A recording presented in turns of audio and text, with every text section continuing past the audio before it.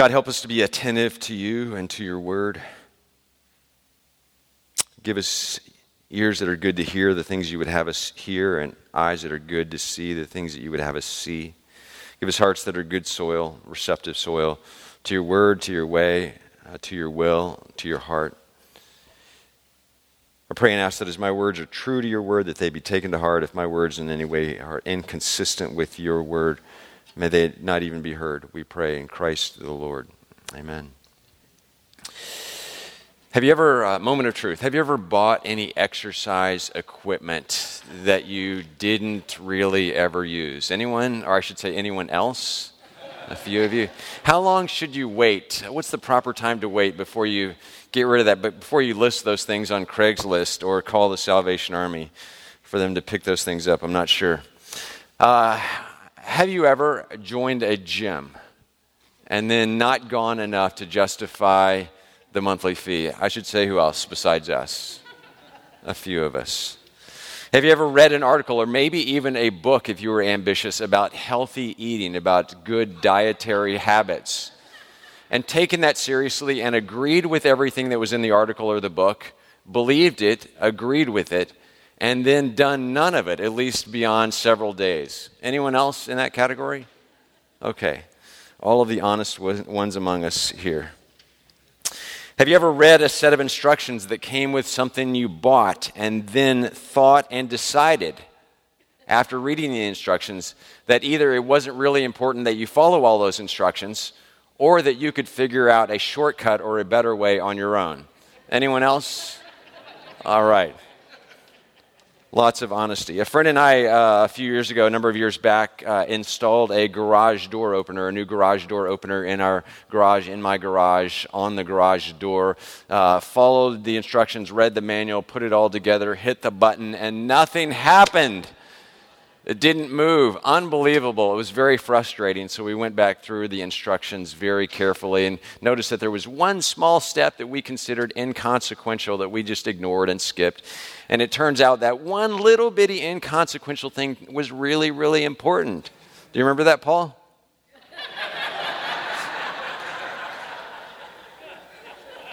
So we went back and followed the instructions, and bam, wow, it was glorious. The garage door went up. Have you ever gotten guidance from an expert at something? Maybe you even asked that expert yourself for advice or guidance, and then you completely ignored that person's advice, guidance, expertise, and you did things your own way, to your own demise, whether that was a teacher or a doctor or a counselor or a therapist. Thanks for your honesty in the back. Why do we do such things? I don't know. But we do. Even though this has been called to our attention by, among others, none less than the person Dallas Willard has described as the smartest man who ever lived. Not just nice, but brilliant. The smartest man who ever lived. And now listen to what that person said at the end of the largest block of his teaching or his instruction for life, a section of Scripture in Matthew's Gospel, chapters 5, 6, and 7 that we know as the Sermon on the Mount. Listen closely. This is Jesus speaking. This is the Word of God. And he's just finished all this teaching. Everyone who hears these words of mine and puts them into practice is like a wise man who built his house on the rock. The rain came down, the streams rose, and the winds blew and beat against that house. Yet it did not fall because it had its foundation on the rock. But everyone who hears these words of mine and does not put them into practice is like a foolish man who built his house on sand. The rain came down, the streams rose, and the winds blew and beat against the house, and it fell with a great crash. When Jesus had finished saying these things, the crowds were amazed at his teaching because he taught as one who had authority and not as their teachers of the law. And you may know that children's song that's taken from these verses. The wise man built his house upon the rock. Come on. The wise man built his house upon the rock. The wise man built his house upon the rock, and the rains came tumbling down. Keep going. The rains came down and the floods came up. Some of you know the motions. The rains came down and the floods came up. The rains came down and the floods came up, and the house on the rock stood firm. Yeah, we know the song. We know the scripture. And it's a wonderful song. I sung it as a child, loved it, still remembered it 300 years later. We may still sing it in our children's ministry. I don't know. I do know what Jesus' words or his warning from the end of the Sermon on the Mount have made it into the simplest of even, and probably all of the children's Bibles and children's Bible storybooks that I've read. The two contrasting foundations and two very different outcomes make for very vivid imagery for children, a lot of fun. But are we really listening to what Jesus said and what he was saying? We sing it, we know it, but do we? Everyone who hears these words of mine and puts them into practice is like a wise person who built his or her house on the rock, but everyone who hears these words of mine and does not put them into practice is like a foolish person who built his or her house on sand. The difference between the wise person and the foolish person is not Jesus' words, but the putting them into practice. The difference between the person whose life is built on solid ground and who withstands storms in life on the one hand, and a person who is regularly dealing with disasters that are largely his or her fault or responsibility on the other hand, the difference is the putting into practice or the not putting into practice of the things that Jesus taught here in the Sermon on the Mount and elsewhere. The things that he taught about how the world is, how people are, how life works, how you are, how I am. The difference between a life built on a strong foundation and a life built on an unstable foundation, according to Jesus, is, in a word, praxis. Let's say that together. Praxis. Defined by various dictionaries like this. A, putting into use in a practical way something that you have learned. The process by which a theory, lesson, or skill is enacted, embodied, or realized. The practical application of a theory, practice as distinguished from theory. However, as Dallas Willard has written, the idea of having faith in Jesus has come to be totally isolated from being his apprentice and learning how to do what he said. That's just one sentence, but I think it's really important. The idea of having faith in Jesus, which is what we talk about and do and hear and have embraced, has come to be totally isolated from being his apprentice and learning how to do or to put into practice what he said. Doing what Jesus said has in many Christian circles and experiences become secondary to things like going to church. We talk about the Great Commission, but the Great Commission is not just going into all the world and making disciples and baptizing people, but it is also necessarily, inherently, teaching those people, Jesus said, to obey everything I commanded you. Obedience. In other words, putting Jesus' teaching into practice. We sometimes recoil or refrain from using the word obedience or even the word obey because of connotations we've gotten from somewhere about what that means. But obedience is the way, according to Jesus, to a life built on, as we sing in an old hymn, solid ground. A life in which we can have confidence in our home.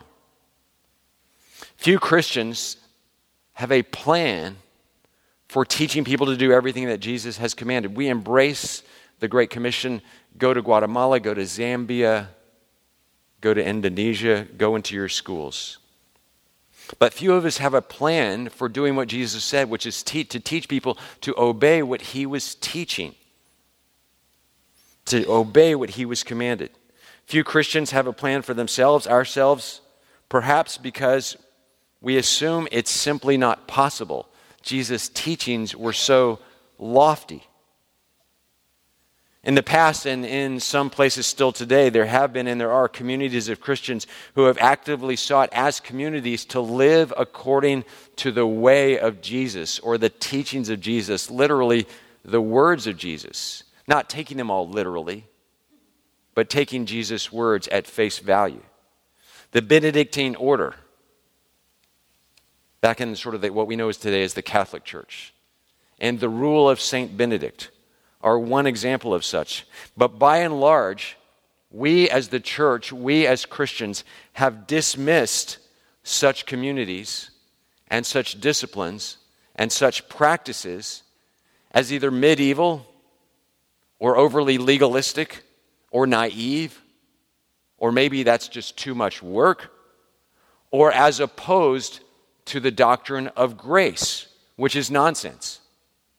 The teachings of Jesus actually are grace, and they are a means of God's grace manifest in our lives for those of us who will welcome them, who will partner with God, who will embrace Jesus' teaching.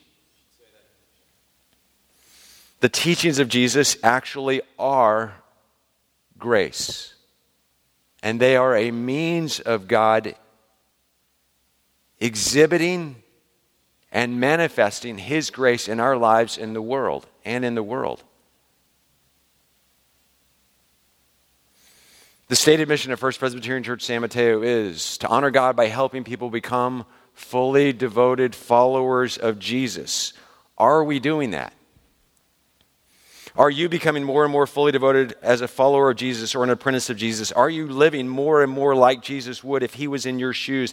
Is your life shaped more and more by Jesus' teaching and Jesus' way so that storms don't knock your house down and so that you are more and more able to see, experience, and participate in God's kingdom of love in your midst, in your household, in your life, in your relationships, in your community? Do you see it coming because you are living more fully into obedience, into practicing what Jesus told us, smartest man who ever lived, how to live, how to do life? If we rewound through the Sermon on the Mount, we would hear Jesus teaching about anger and about worry, and about generosity or non-generosity, and about prayer and about fasting, and about how we treat our friends and how we treat our neighbors and how we treat the person who doesn't have what we have, even though we have two of them, and what we do with our enemies or toward our enemies. All very relevant things for life and the spirit and the heart of a person. Too often, the church has largely been a spectator sport in a lecture hall that people attend once a week or once a month for an hour. We're going way over that this morning.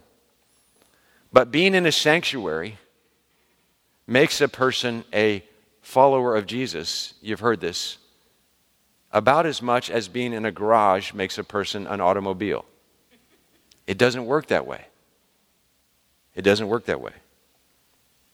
To follow Jesus means going to the sorts of places and the sorts of people that Jesus went to, doing the sorts of things that Jesus did and the way that He did them, seeing the world and seeing people as Jesus saw the world and as Jesus saw people, having the sort of a relationship with His Father that Jesus had with His Father, our Father, understanding oneself as Jesus understood Himself. In the words of author and popular professor these days, Scott McKnight, those who aren't following Jesus aren't His followers. It's that simple. Followers follow, and those who don't follow aren't followers. To follow Jesus means to follow Jesus into a society where justice rules, where love shapes everything. To follow Jesus means to take up His dream and work for it. You can't hate your enemies and call yourself a Christian. You can't refuse to forgive someone and call yourself a Christian. You can't ignore your neighbors. Think about your neighborhood and the people you live around. You can't ignore your neighbors and call yourself a Christian. You can't keep all of your resources for yourself and call yourself a Christian. at the risk of offending many. Some would say that you can't be in favor of torture as a national policy or capital punishment and call yourself a Christian. You'll have to find another name. Of course, none of this is about being good or about being righteous. It's not even primarily about one's standing in God's eyes. God knows who we are. God knows how we are. God knows all of that. We're unrighteous. We're unloving. We aren't good a lot of the time. This isn't what this is about. Jesus is not a rigid schoolmaster or parent. Rather, seeking to learn from Jesus and speak like Jesus and act like Jesus and react like Jesus reflects Jesus' care for people. And again, his grace. We have to read and see in Jesus' admonitions to his followers here great compassion, care, and love, wanting them to have an existence, to live an existence, to experience abundance. Was his intention for people like you and me to experience joy and overflowing peace and radical love in our lives. That is the purpose of Jesus' teaching. And that his kingdom would come not just for us and among us, but out in the world and where other people will see. And that people will see, as Jesus said, Sermon on the Mount, see our good works, see the way that we're living according to his teaching, see our practicing, trying, effort, training in grace, and glorify his Father in heaven.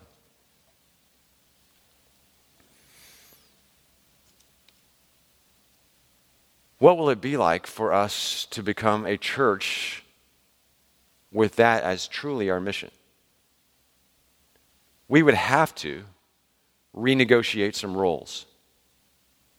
We would have to renegotiate what I do and what you do and how we relate to one another and what we are about and what our mission truly is and whether or not we believe that mission, take it seriously, and want in each one of our lives to seek to put into practice all of the great important salvific things that Jesus said, even though they're hard.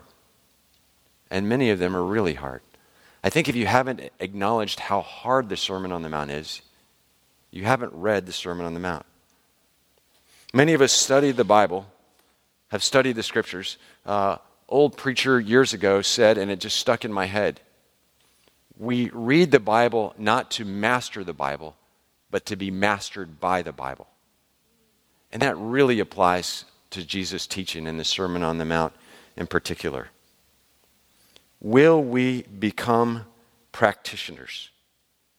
Will we become people who take seriously putting into practice the life-giving teaching of Jesus, as hard as it may be? There are lots of metaphors that we could use for the church. There's this thing in Japanese culture called a dojo. Familiar with a dojo? A place to go and train martial arts, learn a skill, develop a way of life. What if the church was like a dojo, like a Jesus dojo? A place, a community, a gathering of people whose intention is to learn to put into practice the teaching of Jesus, individually while we're out on our own, and corporately as a body. What would that look like?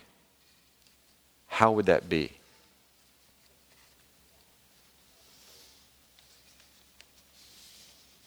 Everyone who hears these words of mine and puts them into practice is like a wise person who built his or her house on the rock.